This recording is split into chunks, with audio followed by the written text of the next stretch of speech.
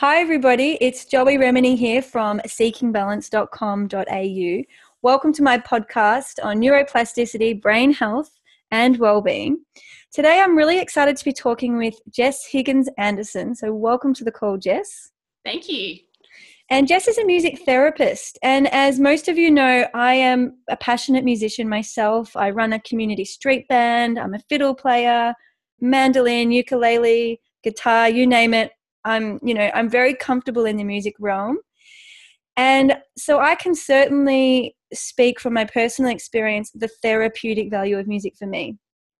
And for me, in particular, songwriting, like I know there's been times in my life when I have been at rock bottom, and to be able to document that or process that through songwriting and expressing myself to like an audience of none, it's a process I'm doing for myself. It's been really helpful. So I thought it'd be great to explore the power of music and, learn about music therapy, which I don't personally know all that much about, and to talk about how it can fit into healing and well-being. So would you like to share how you stumbled across music therapy, Jess, and just, we'll begin the conversation there.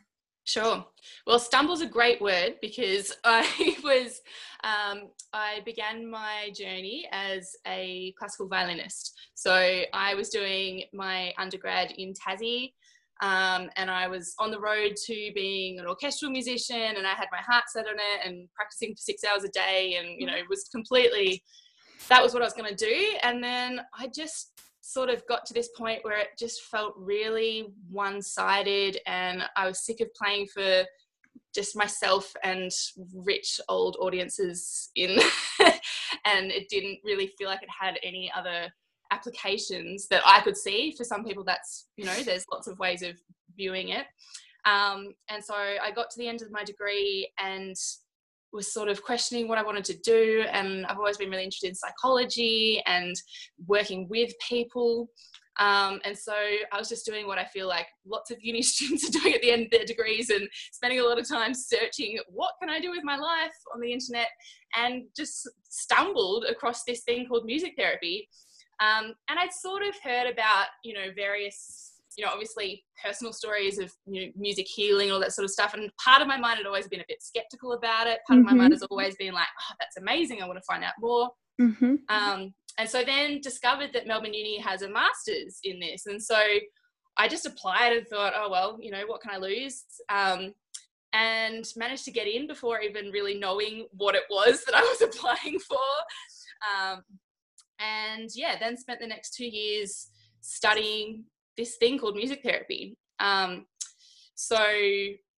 realizing how broad a profession it is. So, for example, I now in my clinical practice work predominantly with children with disabilities, as well as adults with mental health issues, and also adults with disabilities too.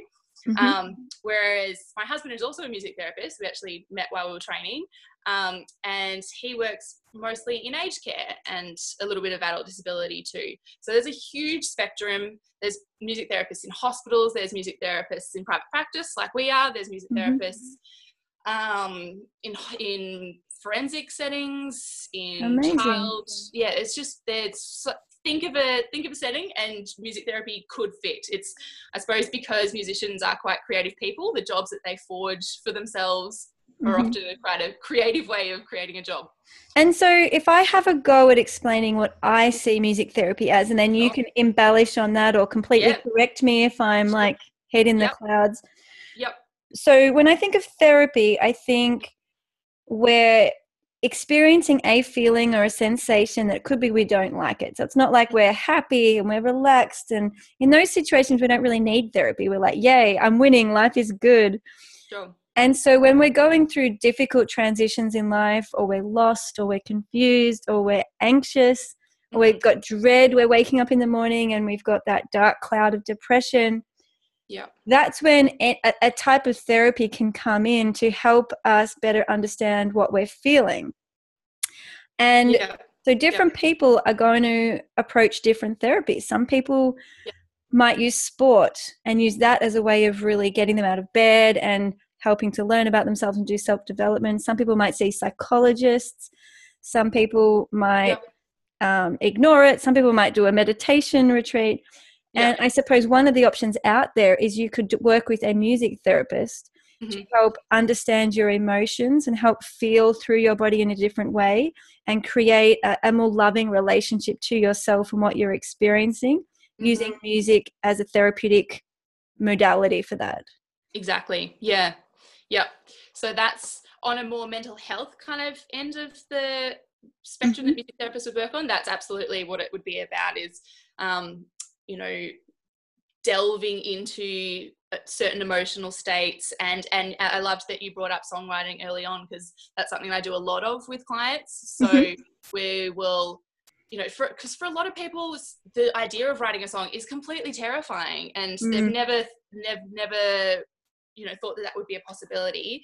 And so that's a really beautiful way for a lot of people to have someone alongside them to sort of break it down and to be able to discuss it. Because the things that come out when you're writing a song with somebody, you know, you're trying to condense so much into just a line. And so there might be an hour of conversation about what this line of the chorus means and how your story has got you here and what that means for your future and how you want to express that in the musical aspects and not just the lyrics. And, you know, there's so much that can be therapeutic aspects within that. And I've just gone on a tangent, but what was your original question? Sorry. What was I? No, we were just talking about therapy, and as you were speaking then, I remember, so if I come back to kind of my personal experience and my relationship to music, for me, I mean, I love creating music. I love listening to music. And it really does put me in a different headspace. And sometimes if I was to try and explain what I was going through in straightforward sentences, I would feel blocked. I'd be like, I don't know how to explain it. I don't know how to explain what I'm feeling. I'm stuck.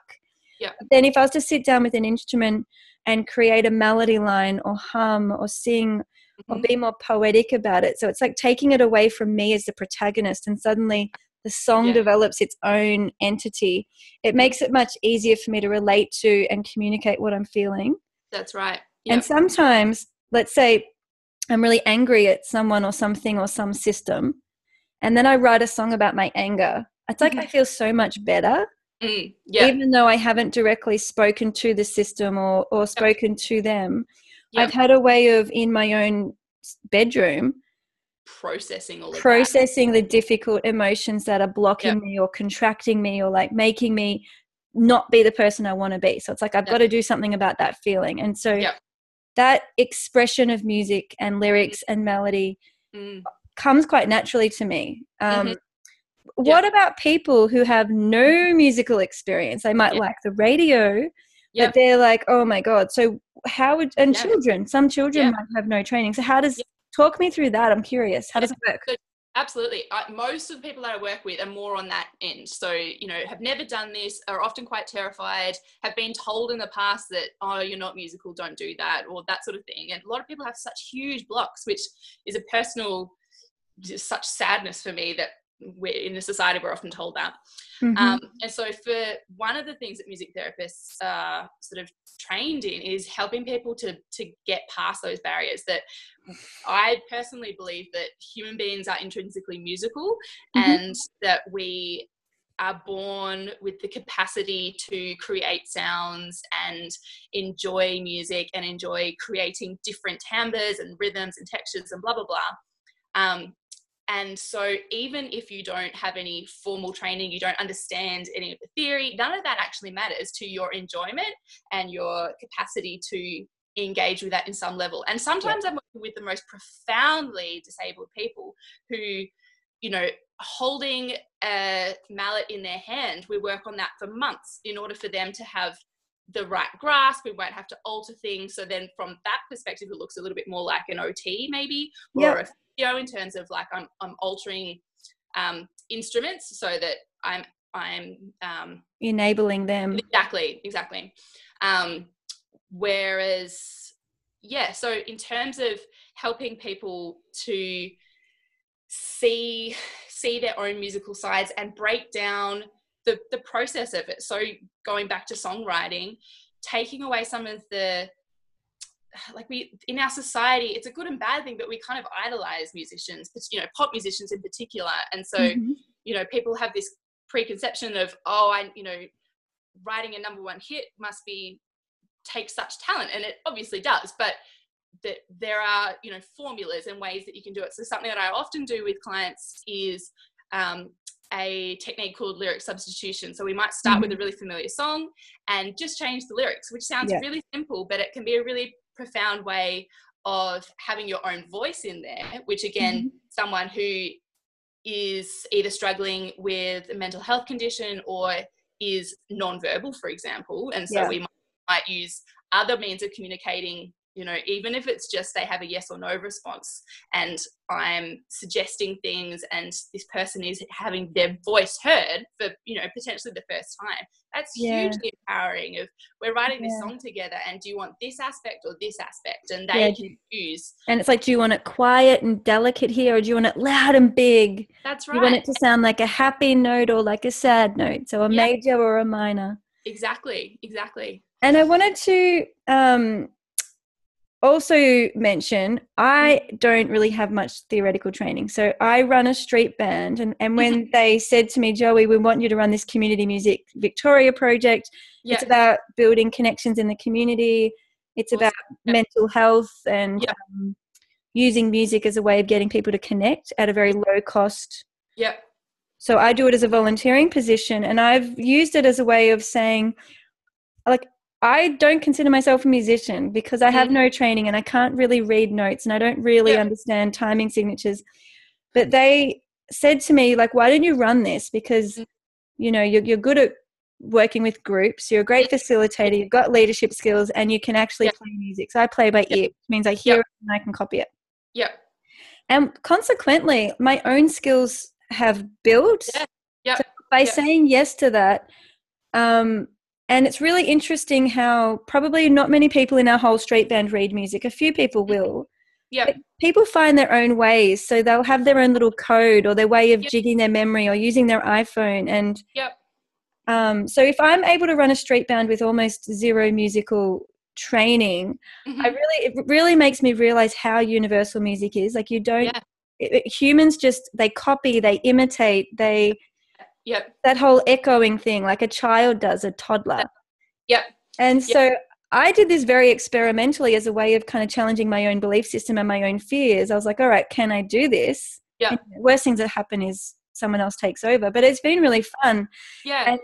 And I've noticed just the more I play music, the more my skills build. And this is where the neuroplasticity component comes in, is if I believe I'm not a musician and therefore I don't pick up my instruments and I don't play, as in truly play, my neurons are not being fired.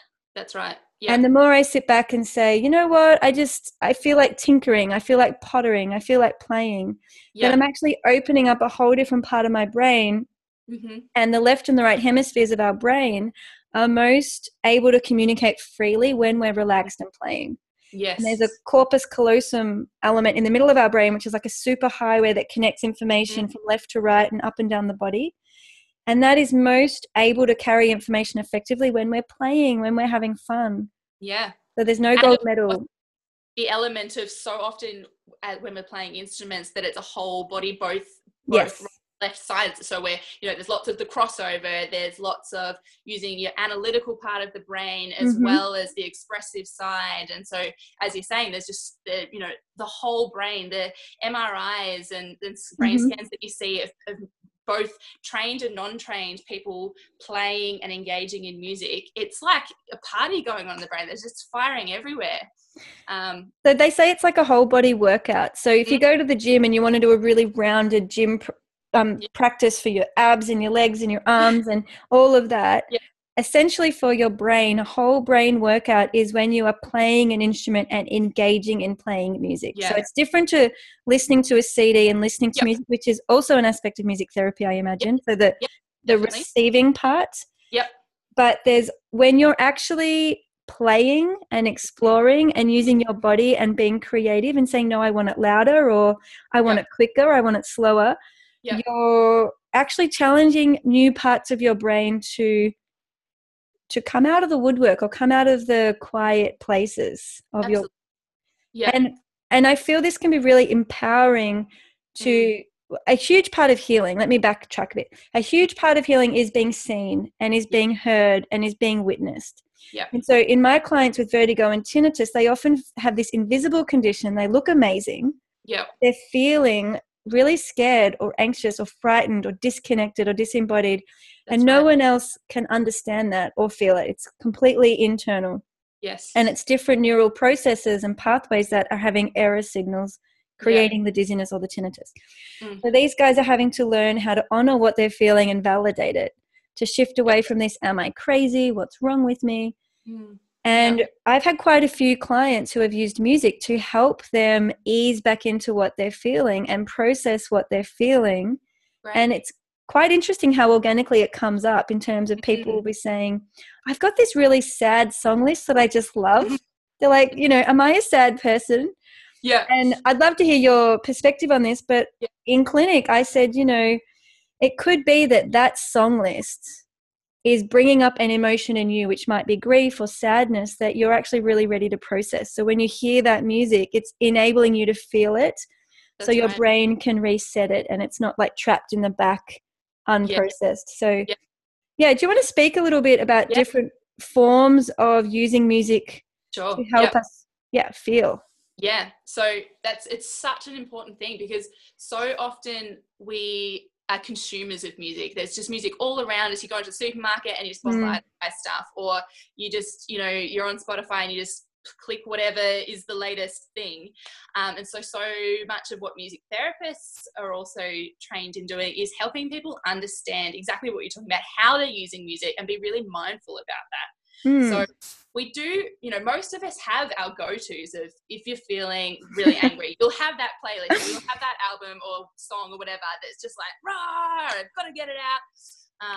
And then, the go-tos for when you just need to chill out and that sort of thing. But often it's hard to put that into words, or hard to remember in the moment. Like, I still find this of, I've had a hard day and I just go, and I listen to the wrong thing, and it feels, there's that disjoint, and it doesn't match, and there's this incongruence with your feelings and what you're hearing.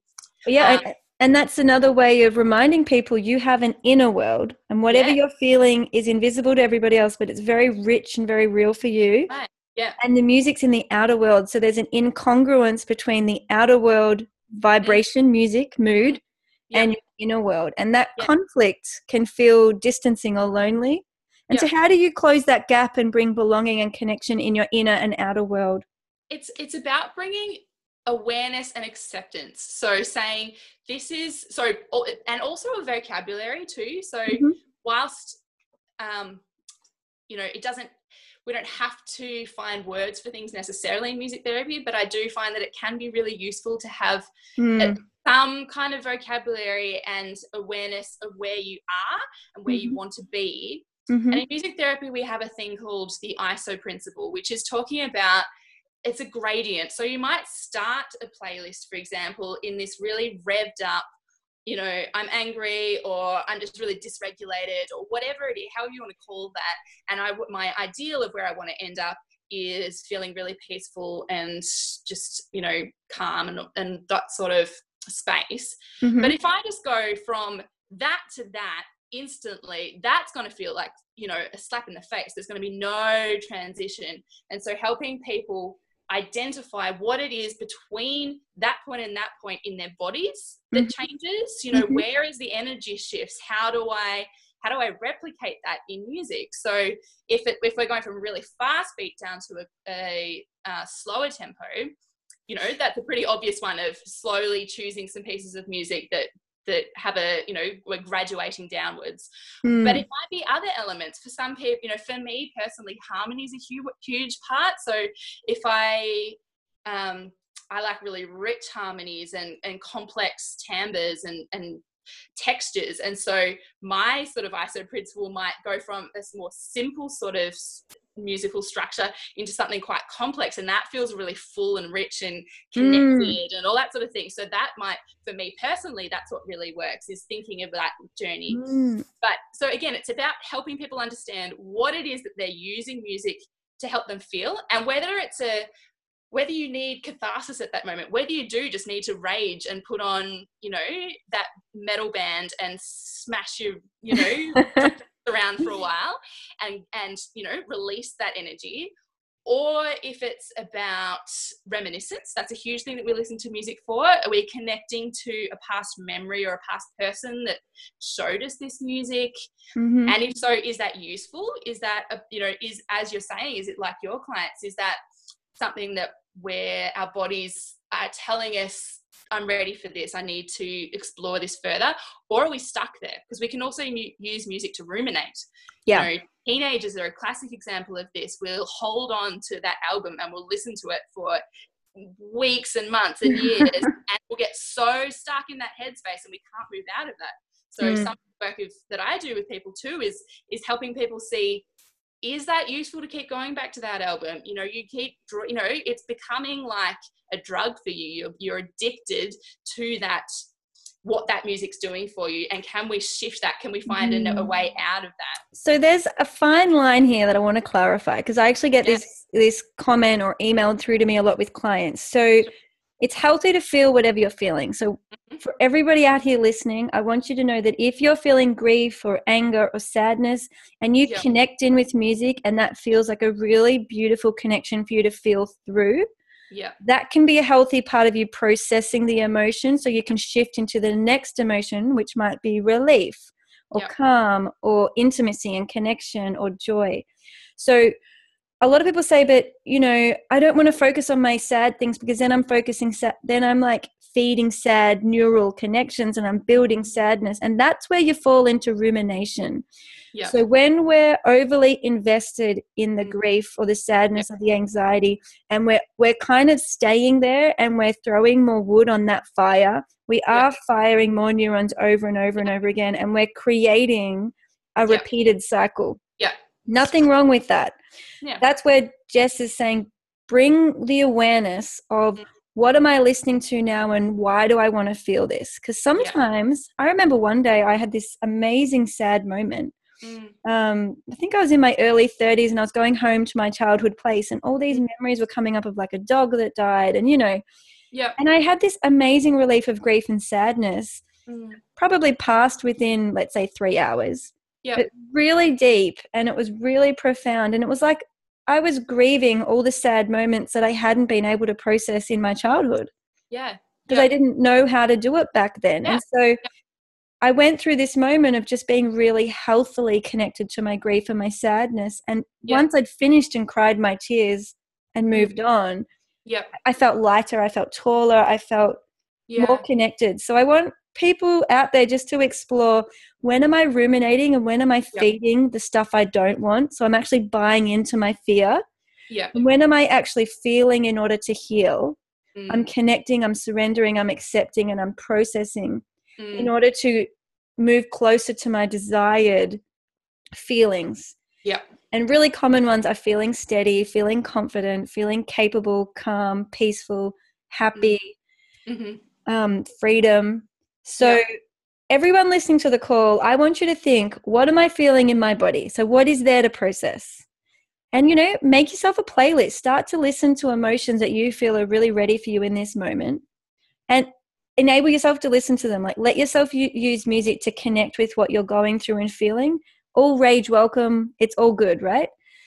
Then I want you to think, okay, what do I want to feel? If I'm aiming for calmness, do I need some harp music? Do I want to look at some classical symphonies? Do I want to explore some old Joni Mitchell or Carole King and some soulful stuff from, you know, decades before? So think about what you want to feel and start to think about a playlist that maybe represents that can just get you into that zone of knowing where you're heading and getting your brain to engage with those feelings. So you're kind of honoring both. Some of it's the hard stuff you need to feel through to heal, and the other stuff's reminding you of where you're heading and how you're you're on a journey. As Jess said, you may need a therapist to support you to get from A to B, because in the middle you're a bit lost.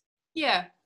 And I suppose that's what I see my role as, that I'm not a guide. I'm not telling somebody how their healing journey should look. It's more of a partnership. It's here, let me mirror back to you what I'm seeing, and in those moments of stuckness, how we work together for me to bring my learning and wisdom and experience, as well as not knowing and my own, fears and insecurities and humanity to this encounter, and together we can kind of unravel that a little bit more and see where you're at with that, and share the journey. That's right, because it's that human connection that is the most key thing for me. That music is incredible, but I still see it as just a tool. It's the encounter with another that is the truly healing element for me anyway. It depends. There's some people who lean more towards the music is the healing, but for me it's the both together in tandem. Yeah, and I think it's really important to remind ourselves that some people go through recovery and healing in a very prescriptive way. It's like, do this, repeat it 3 times, come back to me in a month and we'll review. And there's this old-fashioned prescriptive, I'm the expert, I'll tell you what to do, and that kind of thing.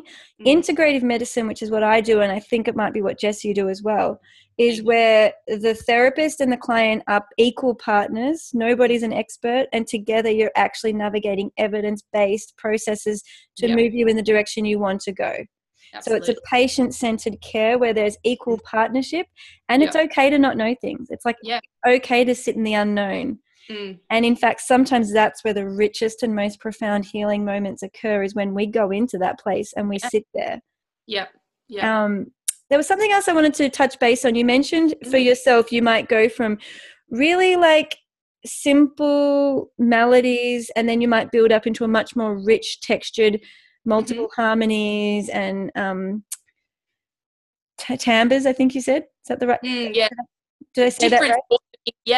So it's kind of, timbre is kind of the different sounds that instruments make. So the richness of, rather than just having the one kind of sound. So like a bassoon and saxophone and clarinet versus, just a single instrument, And what that helped me to see is, often we need to learn how to feel, and our feeling literacy is often quite limited and poor, because throughout schooling, God bless all of our teachers and parents, but we are kind of told to be a good little girl or a good little boy and do this and fit this box and don't cry and don't make a fuss and be strong and get over it and apologize and do this and say that. And so we're very much told how society wants us to be, and that can numb our capacity to feel. Absolutely. And then again, if you're medicated on top of that, there's an added layer of numbing. And so what I'm hearing is that when we go on this journey and we use something like music, we're able to actually go from feeling, let's say we've got a little tiny piece of joy and it just sounds like one note on a piano repeating over and over again. And as we stay with that joy and we start to really explore it and feel it at a deeper level, we might get new harmonies, and we might get new notes, and we might get new instruments, and we might get new textures. And it's like the neural firing of our body can start with one simple little joy pulse, and it's actually moving into symphonies of joy pulses, which is enabling us to feel more. Now, that is so beautiful. And so like orgasmic. But it's really tough when we're feeling into grief, and it's actually the same process. So we can have this tiny little grief thing that's like, oh, don't want that, oh, don't want that. And in order to heal it, we kind of have to let the grief symphony process through our body, through our neurons, through our feeling centers, in order for it to move on to the next thing. So I hope that kind of helps everyone understand a little bit more about the science of healing, because it is all packaged in neural pathways in various centers of our brain and also in our body. 100% of my clients have neck and shoulder tension from their vertigo and tinnitus. It's really common to hold it in your body. For sure. But it's safe to feel it, and you may want to explore different avenues of feeling it. And if you're curious about music and you're thinking this would give me a new language and this would give me a new way to process it, maybe find somebody like Jess who might be in your local area. You can reach out to Jess at jigmusictherapy.com.au. And I highly recommend you to support yourself to go from whatever you're feeling now toward what you want to feel. And that journey between A and B is often the biggest gift you will ever give yourself. And that's really the process that my Rocksteady and Beautiful Balance clients are going through as they learn to listen to and tune into their tinnitus and their dizziness or vertigo sensations. And they're learning how to go from the pain to the desired place and supporting themselves through that learning, which ultimately is the healing. Mm. So, Jess, have you got any closing words or even like a brief case study of somebody who started here and ended there, just to maybe wrap up the chat? Sure. I was trying to think of, I have so many pretty amazing stories. And because I work with such a broad range of people too, it's sort of hard to find the right story. But one of the very special little boy that I've worked with, he was 3 when I first started working with him. He's completely non-verbal. He had a mitochondrial disorder and a few other, I'm trying to remember his diagnosis now. There was a whole range of really complex. A genetic condition. And he, when I first started working with him, he would be in the opposite side of the room, just full of trauma and terror in his body. You could just see that he was so disconnected from his body. And I worked with him for nearly 2 years, actually. And over that time, we developed this really beautiful playfulness and trust. And he would start to copy me, which, as you alluded to earlier in this interview, that, that mirroring is something that children in typically development just happens magically, miraculously. And so often in developmental disorders, that isn't present. And so that's something that I work on a lot is helping children to mirror and copy, which incidentally is also something that I do with adults too, because often we lose that capacity when we're and so yes, over the 12 months we started having these moments of joy where we would crash together on the drums and we would copy each other with huge body movements, and start to put some melody and words to that. And very, very gradually he started to copy me. And his mum would be in the corner with like tears in her eyes because she'd never heard her little boy vocalize at all. Wow. And eventually start to use words. And then next year start to use multiple words, to the point that when I finished working with him, he was singing whole lines of his favorite songs. That's miraculous. It was amazing. And then from there, he's, now he goes to a mainstream kinder and really, wow, is, integrated much more in his family. His family have learnt his own ways of communicating with him. They use music now as part of their routine to shift him away from, tricky times in his routine during the day, challenging behaviors, using music to calm him. It's just become such a huge part of their life now as a whole family, which has been really beautiful to watch. So I just want to recap that for those of you who don't understand all of the terms. So non-verbal means someone is not really using vocalization or talking in words, and that this beautiful young 3-year-old went through a process of learning how to make sounds, how to use his body, how to mirror other humans, how to create relationships to the world in the outer world, and also how to navigate the feelings in his inner world. And Jess was supporting that process through the process of music therapy. And the result of that was that child, that beautiful young boy, learned how to access new neurons that enabled his vocalizations to occur and to create words and to sing and to get enough skills to actually join mainstream kinder. And the research suggests that the more we can keep children in mainstream schooling, the better their outcomes. Yeah. So that's a really huge result, because who knows how that child will develop over the next 10 and 20 years. Right. Yeah. And it's a really critical, I'm probably getting a bit geeky now, but it's really critical that we access language as young as possible, because I think that by the time we're 7, we've developed our language centers, and if they've been neglected and not used, it's very unlikely we can grow them as an adult. Yeah. So some of the core foundations of our brain, of how we interact with the world and how we use our body and use our ears and use our senses, we really need to develop those under the age of 7, if not, closer to 2. And so that child's going to have a lot more opportunities under the age of 7. Getting that work done would be very different if he was 10, 11 or 12. Yeah. So it's really amazing. What an inspiration. So thank you so much for your time. It's my pleasure. Absolutely. Music is such a gift, and I love the fact that anyone can play with music, Yeah. Definitely don't need to be talented. In the community music world, we say don't let lyrics, timing, music, tempo, intonation, key, don't let any of that get in the way of you having a go and having fun. So it's like all noise making welcome. And there's no right or wrong. So, true play means making noise, or even sitting in silence is part of the performance. That's right. Yep. Yeah. Wow. So thanks again. If you want to get in touch with Jess, it's jigmusictherapy.com.au. And if you would like support with your healing journey and neuroplasticity for tinnitus, dizziness and vertigo, visit seekingbalance.com.au. There are loads of free resources to get you started, as well as further support programs like Rocksteady and Beautiful Balance to help you go deeper into your journey of getting from A to B. So there's a lot of healing resources out there, and I wish you all the best. Thanks again to Jess. Pleasure. Thank you. And bye for now.